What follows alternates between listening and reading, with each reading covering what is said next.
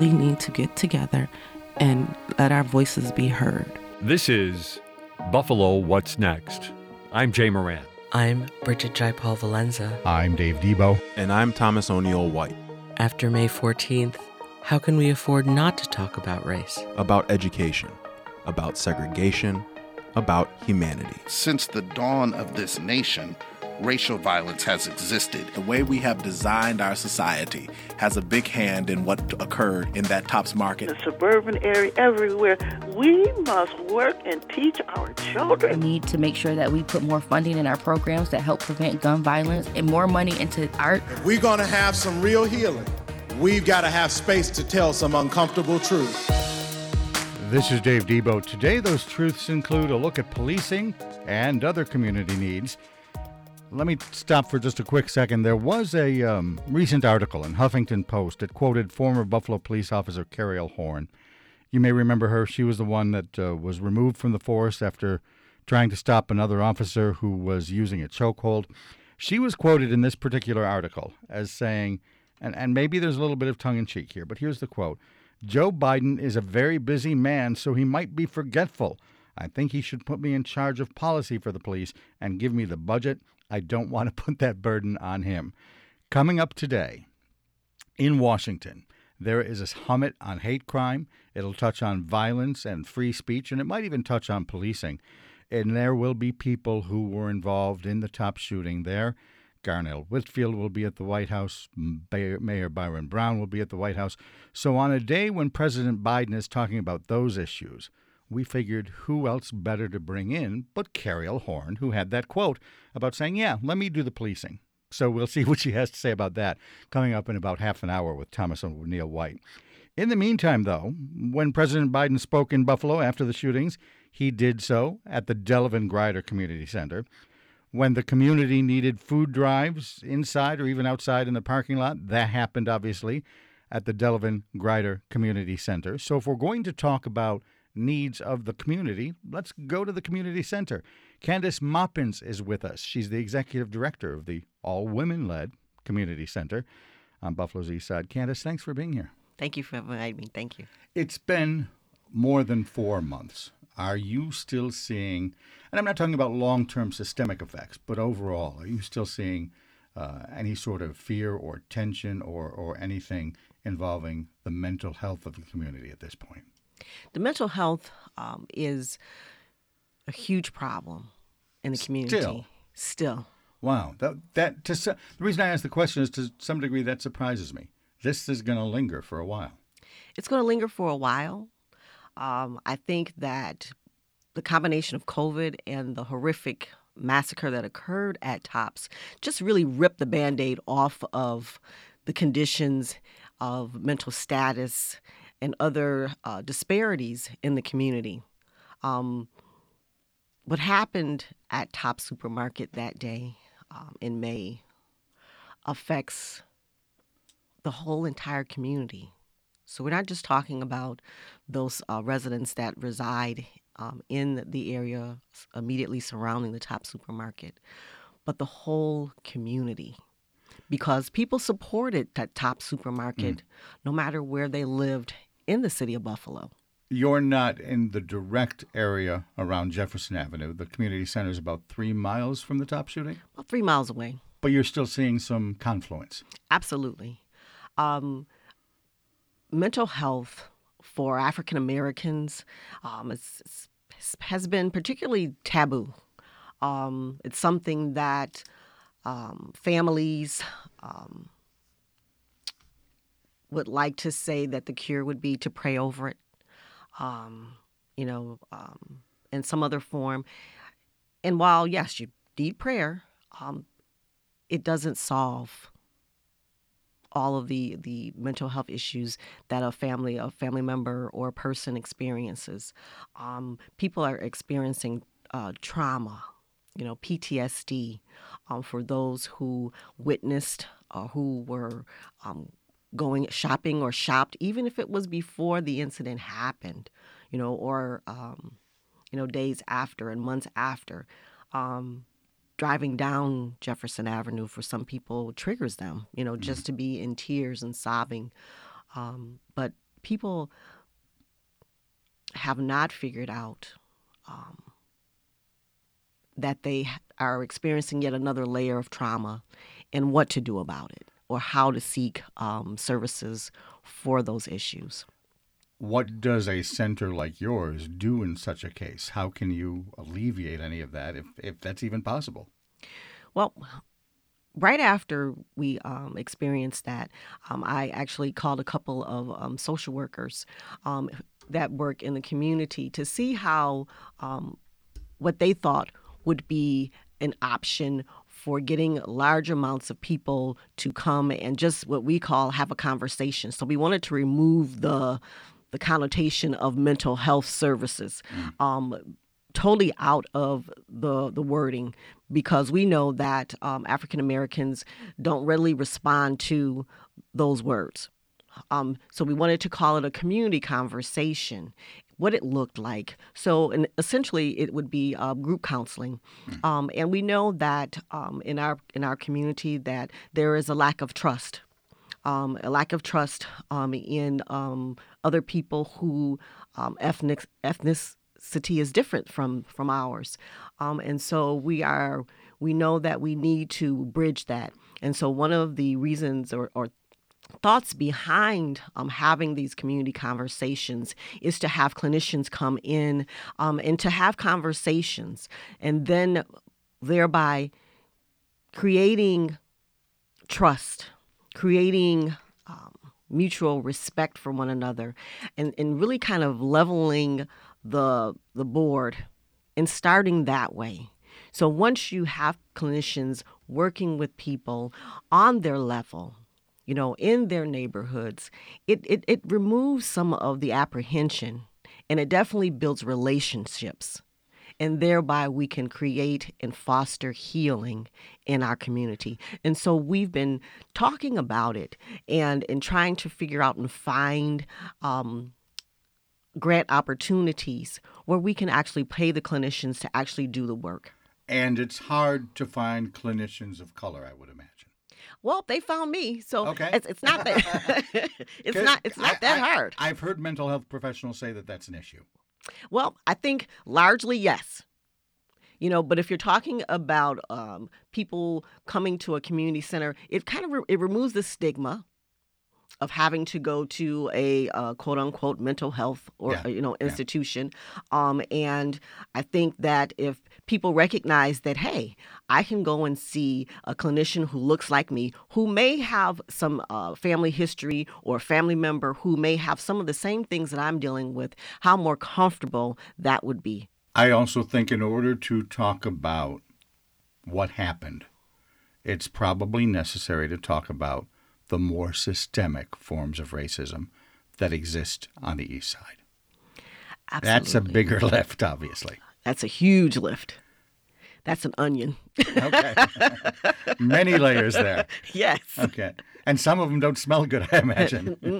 Not at all. All right. How can that be addressed? Maybe with what? I don't know. City conversations? Does it need a national change in focus? Talk to me about the bigger issues. Some of the people involved in health disparities say you kind of have to tackle the disease a symptom at a time.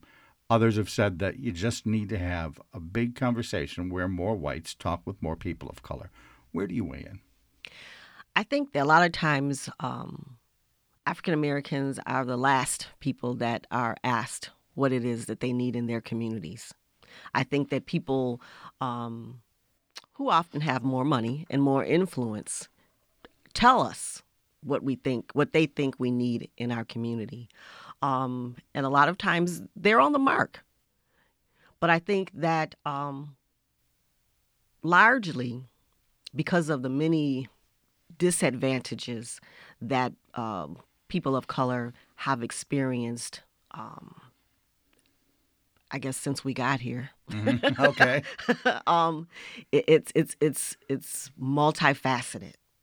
How do you attack?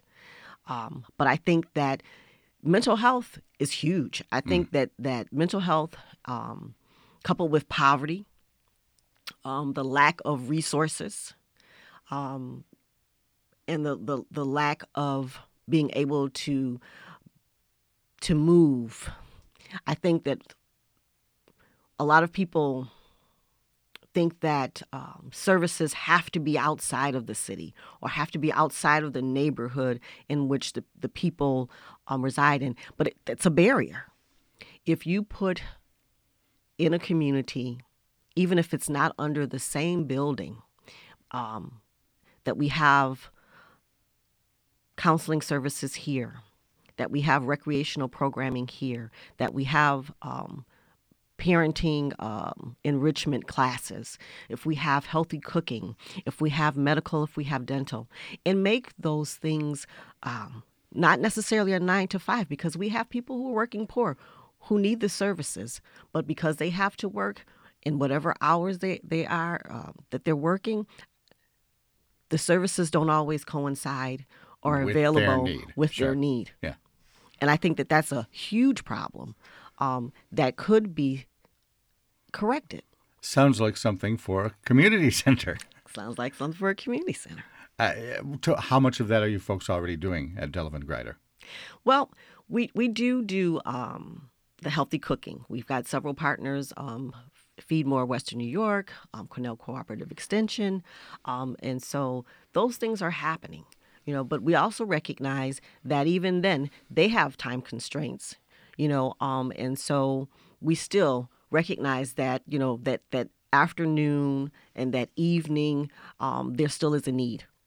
So we're still looking for partners that are able to accommodate, later hours for people who are working and have children. Candace Moppins is with us. She's the executive director of the Delavan Grider Community Center. As we said earlier, about 3 miles from the top shooting scene. Certainly she's immersed in the community. We can talk a little bit about what some of their needs are. And one thing I did want to touch on in that regard is all of the discussion around food. You folks run a farmer's market, don't you? Yes. So Key Bank and the African American Food Heritage Co-op and Buffalo Green, Urban Fruits and Veggies. Alexander Wright and Ellison Dehoney. That's right. We got together. We've been talking about it probably for a year prior to the event that happened over at Tops. And just talking about how do we,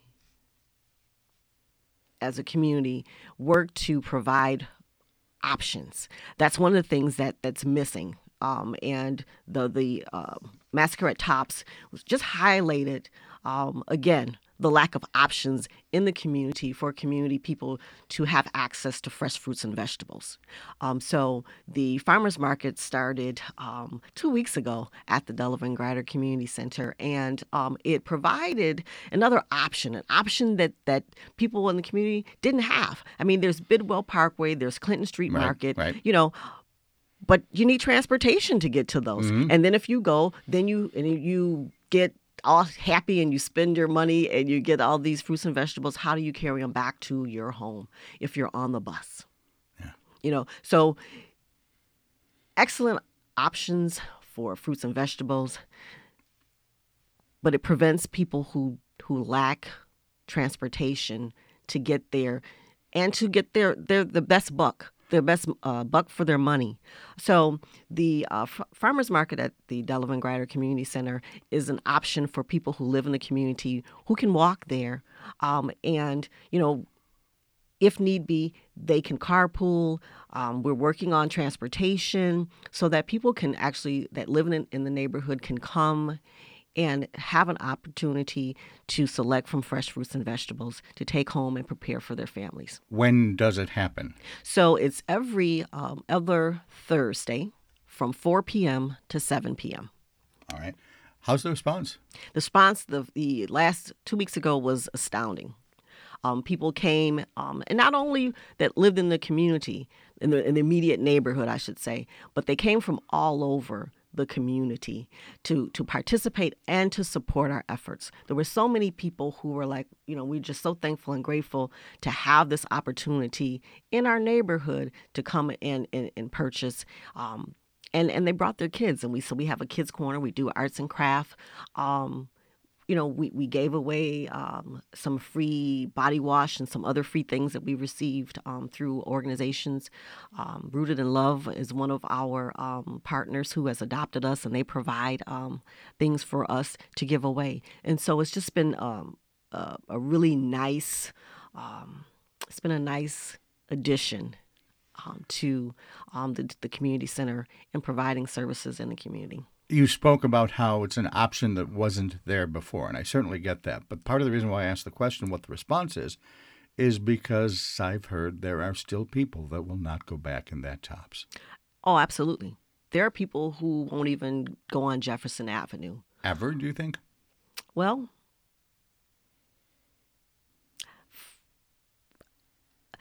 I know that there are people who will not go back. I have a very hard time driving down Jefferson Avenue myself. It is painful to just think that someone preyed upon people. When you look at it, and they were senior citizens, most of them. Hearing the horrific recounts for a child that she was in a cooler, for the young man Zaire who suffered non-life-threatening gunshots, but how his life is forever changed by that. How the people who were standing outside, their lives were forever changed by racism, by hate for people just based on the color of their skin. And that leads conveniently to the broader discussion. Yes, we can look at the lack of food, the lack of mental health services. But is there a way to tackle that bigger problem, the massive onion you spoke of earlier? Yes. I think you just have to be honest. Do you want to provide the funding to adequately address the need? Are we going to provide, looking at our educational system, are we going to put the services in place that are needed so that our children are educated to the best of their ability?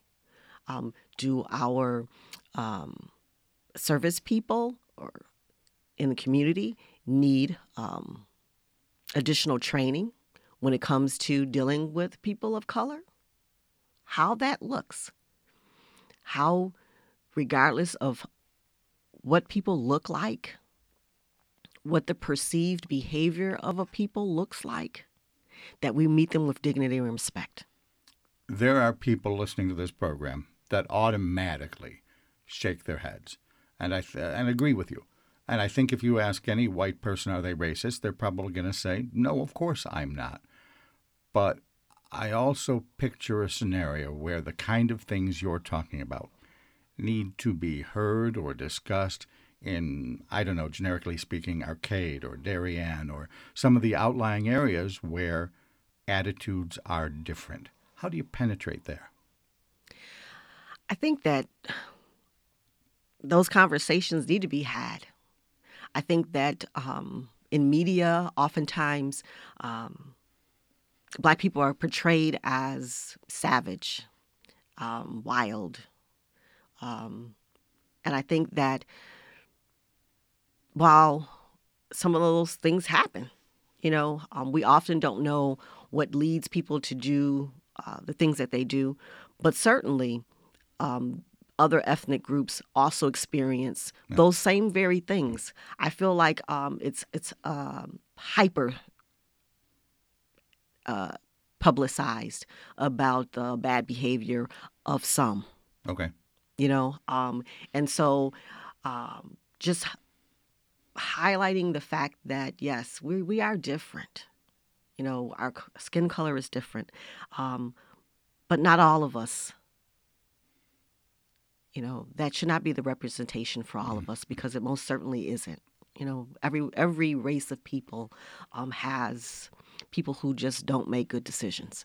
And I think that just having conversations, meeting people of other ethnic groups where we can discuss, that you can see that we have people of color who are professional people and people who are not, but we are not all. And when you say meeting, you're not talking about now a community discussion. You're just talking about sitting around at the Golden Cup. Yes. Okay. Sitting around, and we don't have to be the Golden Cup.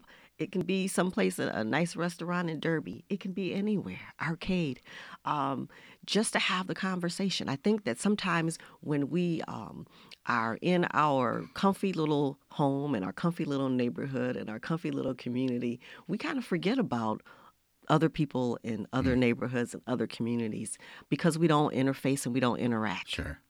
I picture that. You spoke of the vision that people have of a black person. Is my industry responsible? Critique the media. I don't know if radio... Well, I don't mean specifically us. But in general, is the media doing a good job of tearing down those stereotypes, or are there organizations that still reinforce them?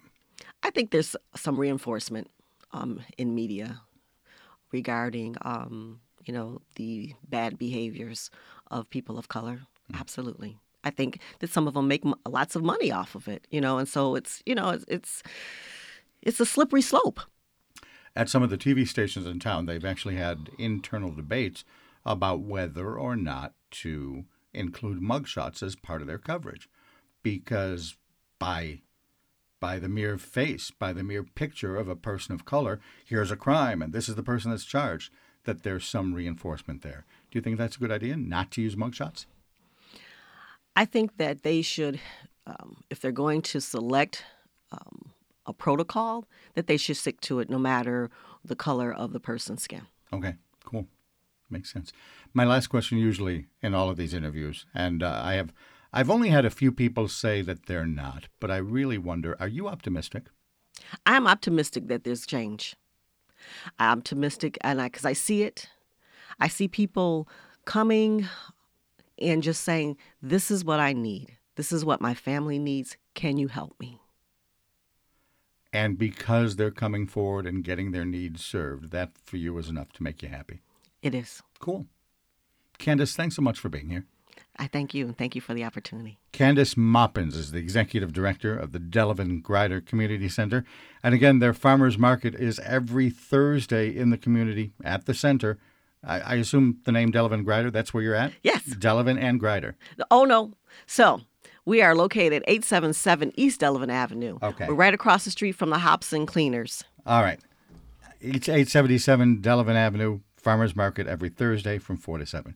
Candace, thanks again for being with us. Thank you, Mr. Debo. Coming up, you don't have to call me Mr. That was my dad. Coming up, Cariol Horne will be with Thomas O'Neill White. Much to discuss with her. Stay with us. This is Buffalo What's Next. Funding for the WBFO Health and Wellness Desk is provided by Highmark Blue Cross Blue Shield of Western New York.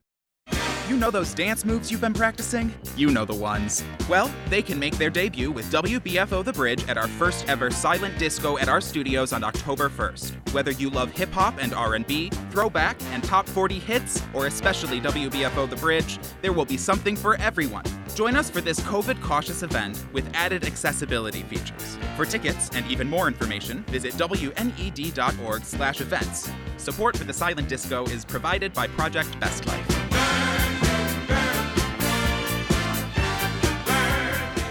Support for WBFO, your NPR station, comes from our members and from Buffalo Commons Charter School, now enrolling K and first grade students for the 2022-23 school year. Buffalo Commons Charter School is a place where kids can engage with a rigorous project-based curriculum, develop strong relationships with diverse classmates, and discover a sense of purpose. Details and information at buffalocommonscharter.org or 716-222-0416. High-flying Delhi graduate Dr. Prem Sharma and his wife Kamini are wooed to the UK by dreams of riches and glamour, only to find themselves residing in a rural Welsh mining village. Watch Indian Doctor tonight at 10 on WNED PBS. Funding for WBFO's Business and Economy Desk is made possible by M&T Bank, understanding what's important for 160 years. Member FDIC.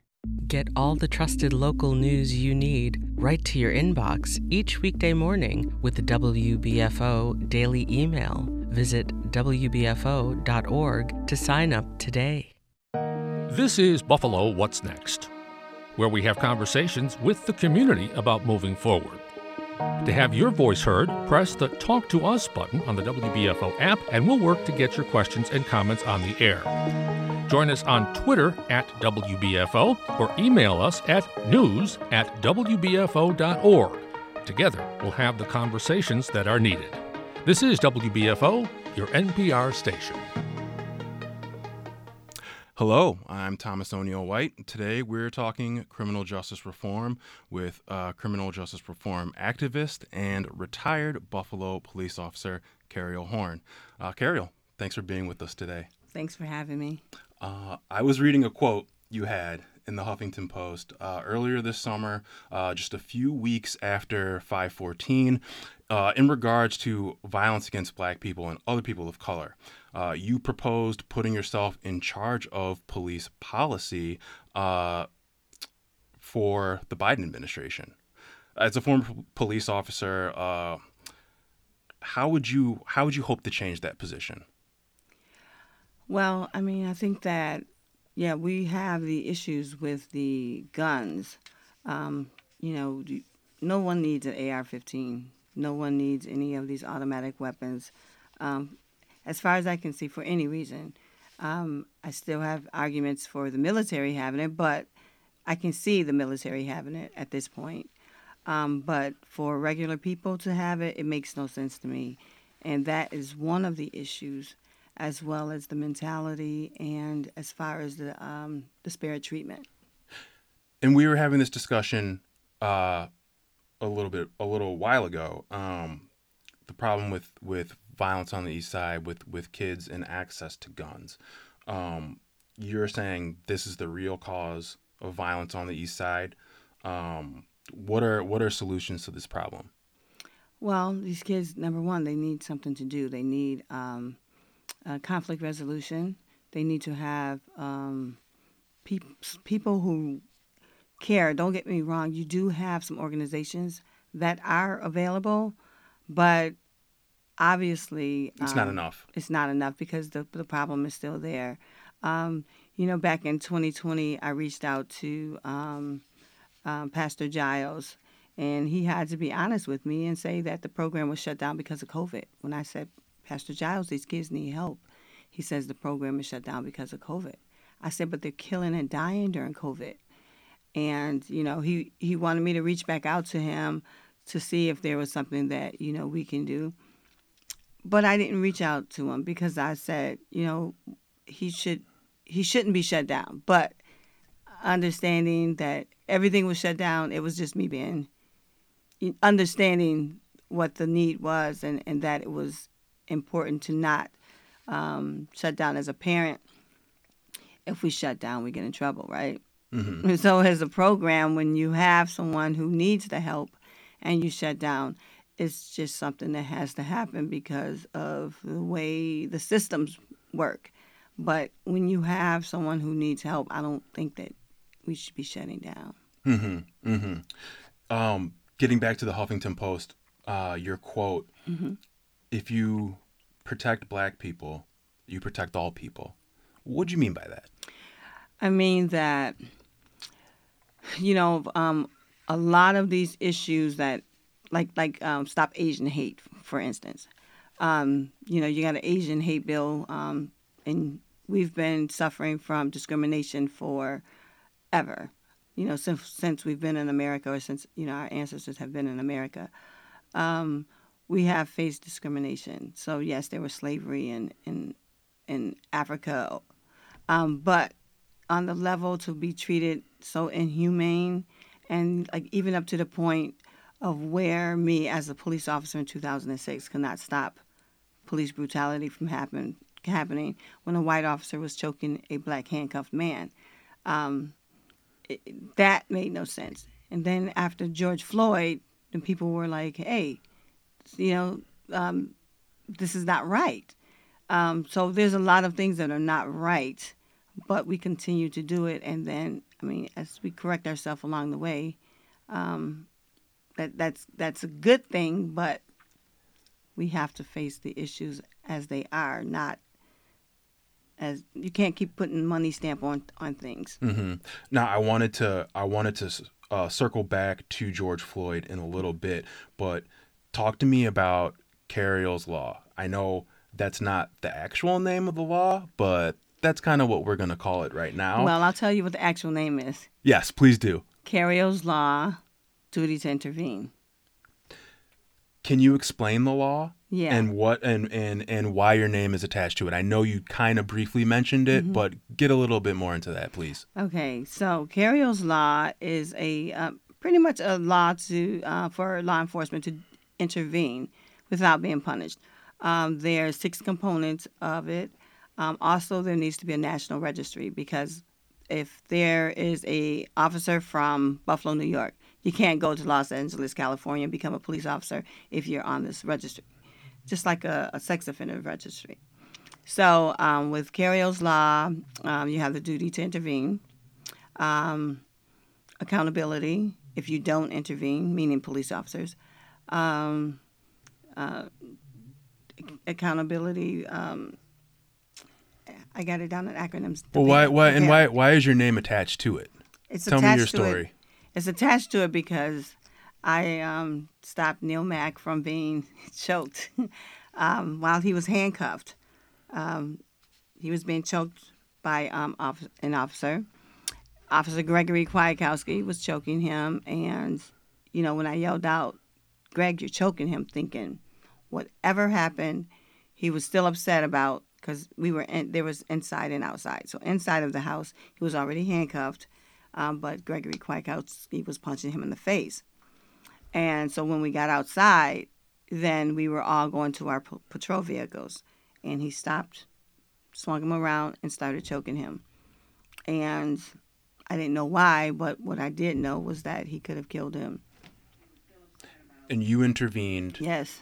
And you intervened, and you were fired. And there was a lot of years of going back and forth about your pension. Can you talk a little bit about that as well? Yeah, so to this point, I still don't have the benefits. I have started getting a pension. I've gotten 2 pension checks so far. But to have to fight for something that is owed to me is a little depressing, but it's a fight that was worth having because I got the law passed. Getting back to George Floyd, 2020, did the murder of George Floyd and the ensuing protests and civil actions, did that change things for you in regards to the passing of the bill and you getting the recognition that you felt you deserved? It definitely did. How so? Because people saw that those officers should have intervened and they did not. And then they compared it to my case where I did intervene and the person lived and I was fired, and they knew that was not correct. So they basically wanted a law, duty to intervene, Cariol's law, duty to intervene, whatever you want to call it, a law that would allow officers to stop the potential killing of a victim or potential harm to a victim if it was happening in front of them. And that is the point of Cariol's law. And I was telling you, it's 6 sections. Duty to intervene when officers impose imminent threat to citizens, accountability for officers neglecting to intervene, protection for officers who intervene, accountability for falsifying reports, impacts policy regarding termination and departmental funding, restorative justice for retaliation of whistleblowers. So that one is what got me my pension because it goes back 20 years. Okay. All right. And you would like to see Cariol's law implemented in police forces across the country? I certainly would. And I would like to go out and do that. My Cash App is $Cariol, just in case people want to just help me out so that I am able to travel. I mean, like I said, I started getting my pension, but it's still, that's work. It's work, and it's work that I want to do. I do want to go. Actually, I will be going to Harvard Law School on the 27th and speaking there. Actually, it'll be my fourth time because 3 times I did it through Zoom. This will be the first time. You'll be there in live person. in living color. Well, talk to me a little bit about that, about this Harvard work. Yeah, so actually, and that's not the only law school that I've been asked to come to. I've been to several, even in person and in Zoom, because law students are, or law professors are interested in having their students learn from someone who actually not only went through a situation, but who also wrote a law and had it passed. So it's just to show that, how different situations, just like back in the day, black people couldn't go to schools with white children. But that was a law. At some point, it was overturned. So it's just to show that, when there is wrong, which the steps you can take to create change. And that's why Biden should have me. And once again, you are listening to Buffalo What's Next. I'm Thomas O'Neill White, and I am here talking criminal justice reform and a host of other things with retired Buffalo police officer and criminal justice reform activist Cariol Horne. Talk to me, Cariol, about the community around the Jefferson Avenue Tops. It's reopened, and people are trying to get back to their routines.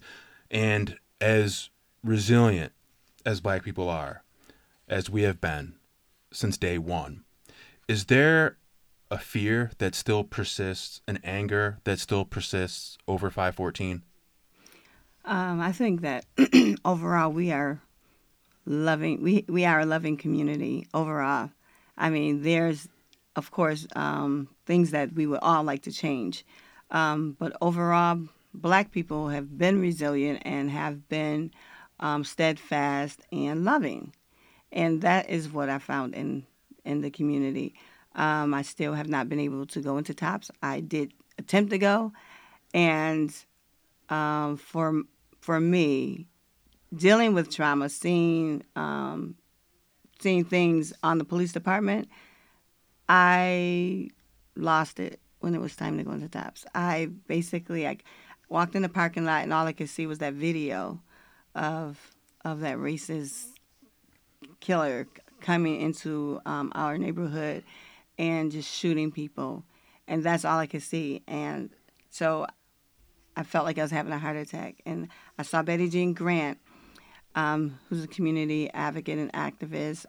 We love Betty Jean here. Founder of We Are Women Warriors, and I also am a woman warrior. But I saw her, and because I'm one of the guys that stands over there, Greg, he was going to walk in with me. But when I saw her, I said, you know what? She's a woman warrior. I'm going to walk in with her. And I walked in and I just kept crying. And the Tops employee, it was the one who was trying to comfort me. But because Betty Jean Grant wanted me to see the memorial, I wanted to be respectful of that. So I did look at it and I said, I have to go because I just couldn't, I could not walk past the front because it just was too overwhelming to me, because to hear all of the different stories, to be there that day, to see the bodies, it was just overwhelming. So for me, I have withstood a lot of trauma, I don't understand how people just got back into it. And it kind of angered me because, like, for my 97-year-old father who shops there, he wanted the tops to be open. He went in there. He's like, oh, it's beautiful. So I'm happy for people like him who want it open. It's convenient. He wants to remain independent. But for me, just knowing, from a corporate standpoint that they want to get back to business, because when they get back to business, they make money.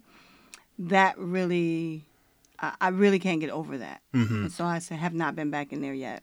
But it's important to have a grocery store there.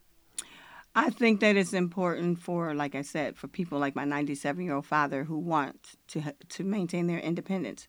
So it's important to have it there, but because we do have a system where we can have racist killers come into our neighborhood and just kill us at the drop of a dime, I don't know what has changed as far as that is concerned. What's to stop the next person from coming in to do the same thing? How would you address that? How would you speak to law enforcement? What are some of the things that you would, given what you've been through, what you've seen, what would you say to local law enforcement, state law enforcement for preventative measures? Well, it's not even just for law enforcement. First of all, we need to have more than one grocery store that appeals to someone. Like we need more grocery stores. We do have other grocery stores, but for that area, especially Jefferson Avenue, which has a big a historic presence for Black people, I think that it's important to have that, but more options. If we have more options, then that will alleviate someone just targeting the one store that a lot of Black people go to. And I mean, not just Black people, but the point is we're talking about the racist violence to Black people. And the reason why is because they targeted that one grocery store. Mm-hmm. And you said you have not been back into the store? Only that day when I tried to attempt to go in, and it was just too overwhelming. And and it wasn't just what I was feeling. I think I was just taking on what everybody else was feeling, which is a gift and a curse that I have. It was knowing that they were back to business as usual, and these people still were not totally healed, but because they needed to get back to work, they were at work. You've dealt with a lot of trauma in your life, and obviously 514 has been a traumatic experience for a lot of people. How have you dealt with the trauma? Is there any words of wisdom you can impart on someone who may be listening right now, who's going through it? Well, thankfully, I have a loving community behind me. I have a loving family, and I had a loving upbringing as far as family and my mother and father are concerned. So you just really need to have that support behind you. I wouldn't go to counseling for a long time, and God knows I needed it for a long time. So you and me both. So I wouldn't go, but once I went and I realized, because the stigma behind it, like being on the police department, it's really kind of like the mentality of some of the officers is like a high school mentality where they want to shame you into doing what they want. Peer pressure. Mm-hmm. Mm-hmm. So when you have peer pressure as a teenager, they can say, oh, yeah, the kids have peer pressure. But when you have it as an adult, which is like even why I had to write a law. Why would I have to write a law that other officers can step in and intervene without being punished? Because of the peer pressure. So when we talk about that, our kids are always being punished for the peer pressure. But when it comes to adults, the adults just get away with it because of whatever reason. And is that especially prevalent in law enforcement? It's prevalent in the criminal justice system, period. Because, you have disparate treatment for our black kids as opposed to some of the white kids. And, some people just don't want to make it a black and white issue. It is what it is. Racism is a black and white issue. So we have to deal with it and quit trying to tippy-toe over what is going on, and then we can come up with solutions, real solutions. And once again, you're listening to Buffalo What's Next. I'm Thomas O'Neill White, and I am here talking the criminal justice system with former Buffalo police officer. Retired, retired Buffalo police officer, criminal justice reform activist, and survivor, Cariol Horne. Kids and guns. I wanted to get back to this. It's a problem. It's a problem. It's plaguing some of our neighborhoods in the city of Buffalo. And we're just where does the criminal justice system fit into this narrative? How are they hampering this issue? How can they help? How can they provide solutions? Okay, so they have programs for youth who get in trouble in the criminal justice system. But I don't think that it's being utilized like it should be. You have these kids out here with guns, and they go high-capacity guns, AR-15s. All kinds of guns, of guns. Yeah. Yep. They're killing, dying, going to jail. Now, you have the programs like SNUG who are dealing with some of the children. But like I told you, they had to take a pause in 2020. So then, first of all, these high-capacity weapons are not good for kids, adults, or anybody else, because I don't understand what the purpose is other than killing a lot of people, and they are doing that. Now, as far as the kids in the hood that are getting these guns and that are going to jail, they are not getting to the root of the problem. And the root of the problem is these kids rather be caught with a gun than without because of the mentality. Nobody's dealing with the mentality. You have these kids going to school. The school recognizes that these kids have issues. What do? They suspend them. What good is that doing? If you recognize that they have an issue, why are they not put in the hands of an adult who is going to guide them to success? The only road should be is to success, but the road is from school to the pipeline, the school to prison pipeline. Exactly. Yes. And that is a problem, because if you recognize that these kids have a problem in schools, why are they going down this prison pipeline? Why are you, as an adult, you recognize the problem, get them the help that they need, but instead you send them home. What do they do when they go home? They're not actually in home, actually at home. They can be wherever, but then they start to get in trouble and start going into the justice system. Why? Because us as adults, we failed them. You recognized that they had an issue and you didn't do anything about it. You took a pause. Not because of COVID, but just because, you got other kids to deal with. You don't want to deal with that. Well, that's a problem. So if I, as a parent, did that to my child, then child protection would be involved. Why is it not involved with the schools? But the point is, yes, as parents, we have to have our responsibility for our children. The schools have to have their responsibility. The criminal justice system has to have responsibility. So if they have a program to reform these kids so that they don't go to jail, then why are they not utilizing it? Mm-hmm. Is it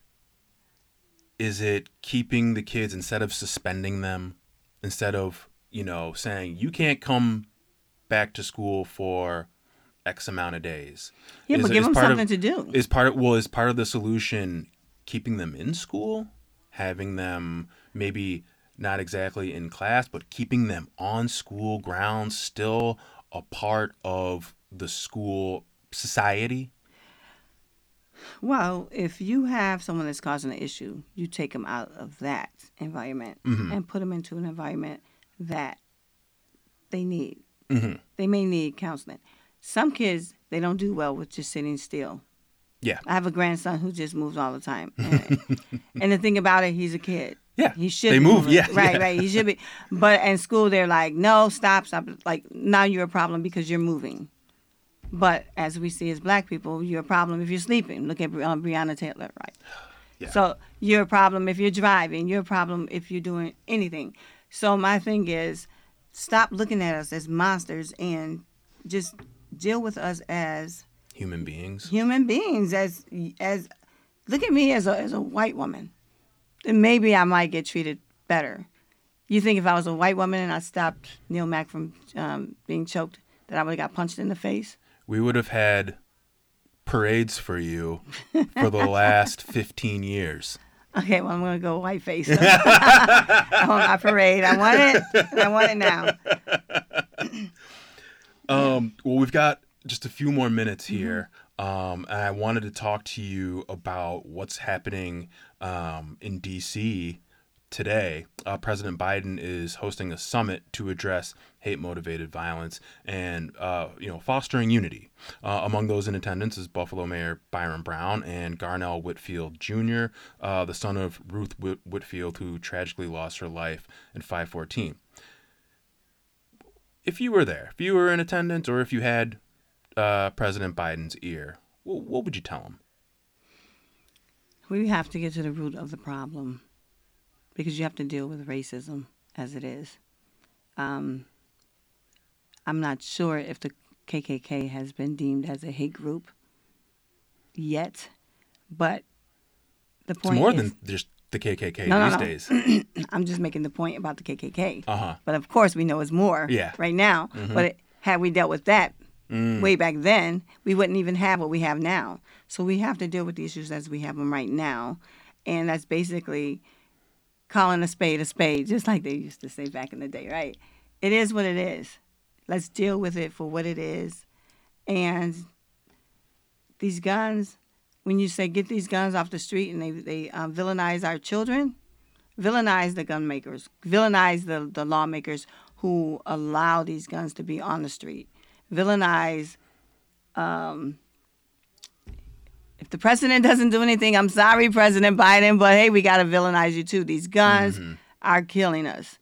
And, these people with these guns are killing us, but they're allowed to have these guns because there are not laws to prevent them from having these high-powered weapons that we don't need anyway. We don't need them. Mm-hmm. Are you confident in the president's push towards addressing hate-motivated violence, fostering unity? What did you make of his when he came to Delavan Grider Community Center? What did you make of his speech? Well, to tell you the truth, I was too busy outside of Delavan Grider causing good trouble. Yes, I saw you there. I was actually trying to get one of the living survivors into the meeting. She had the gun put to her head, where she still has a burn mark in her head. But thank God he didn't kill her. But she will live with that for the rest of her life, and she was not on that list. So I was outside trying to get her in, which she did get in. Real quick, can you repeat that story? Because we've had other people on telling that story, but just a brief refresher of that lady's horrific story, please. Okay. So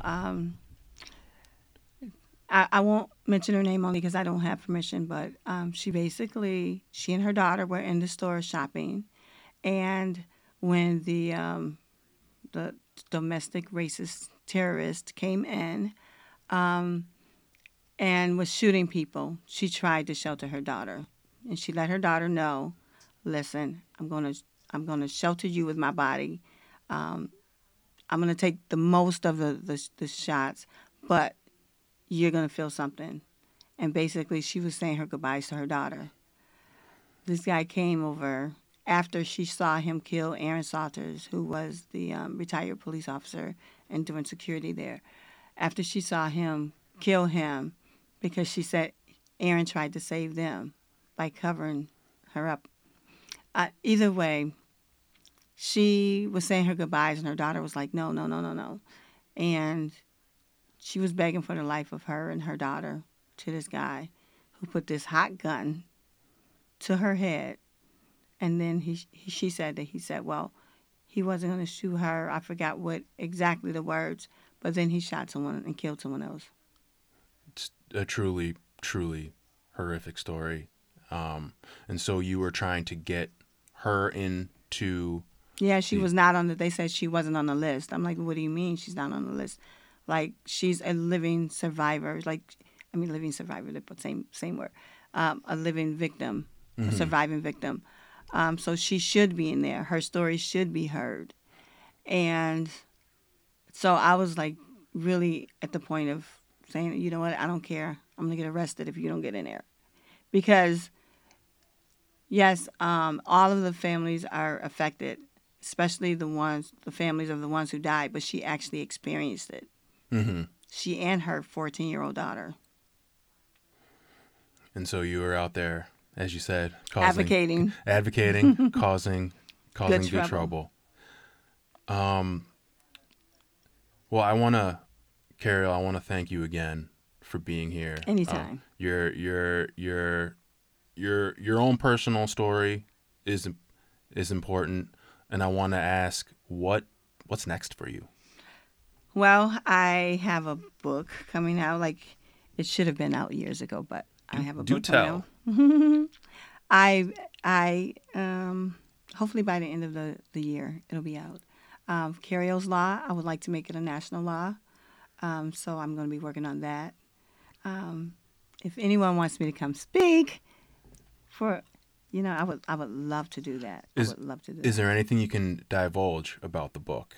I know you don't want to give the whole thing, but if there's some tidbits that you want to get out there. Well, it's basically my experience from the police department, like from growing up to the police department to now, and it keeps going on and on, like the Energizer Bunny, because so many things keep happening. Mm-hmm. So, and it's about solutions. It's about creating solutions, because we should not have all of these problems that we have, because when I was younger, we had a lot to do. So I don't know why those programs stopped, but they should continue now. What made you want to get into law enforcement? I loved children. I wanted to work with children. I mean, I was only 20 myself, but... Wow. And I needed a job. I had 2 children, so I needed a job. Would you advise someone else to get into that profession? Of course. Why? Well, I mean, the experience overall is great. I loved working with the people. I love the community. And now, I can see the bigger picture of, how if the administration is a good administration, how it could be a great thing for us all, meaning officers and citizens. And when you have people who want to get into law enforcement for the reasons that you wanted to, that change can come from within. It definitely can, but you don't have to be a police officer. You don't have to be a politician. You just have to be a person who wants change, and you can create the change. Excellent. Well, Cariol, we've got about a minute left. I want to thank you again for being here. Again, you're listening to Buffalo What's Next. I'm here with retired police officer, criminal justice reform activist, and survivor Cariol Horne. One more thing? Yes, one more thing. October 28th, I'm having a community celebration for everyone who has stood up with me through all of these years. It'll be at Johnny B. Wiley's 6 to 10 on October 28th, which is a Friday. Excellent. And thank you for listening to Buffalo What's Next, our daily discussion program on race, education, and related issues following the top shooting on May 14th. You are listening to WBFO and WBFO HD1 Buffalo, WOLN Olean, and WUBJ Jamestown, your NPR station. Thank you for listening.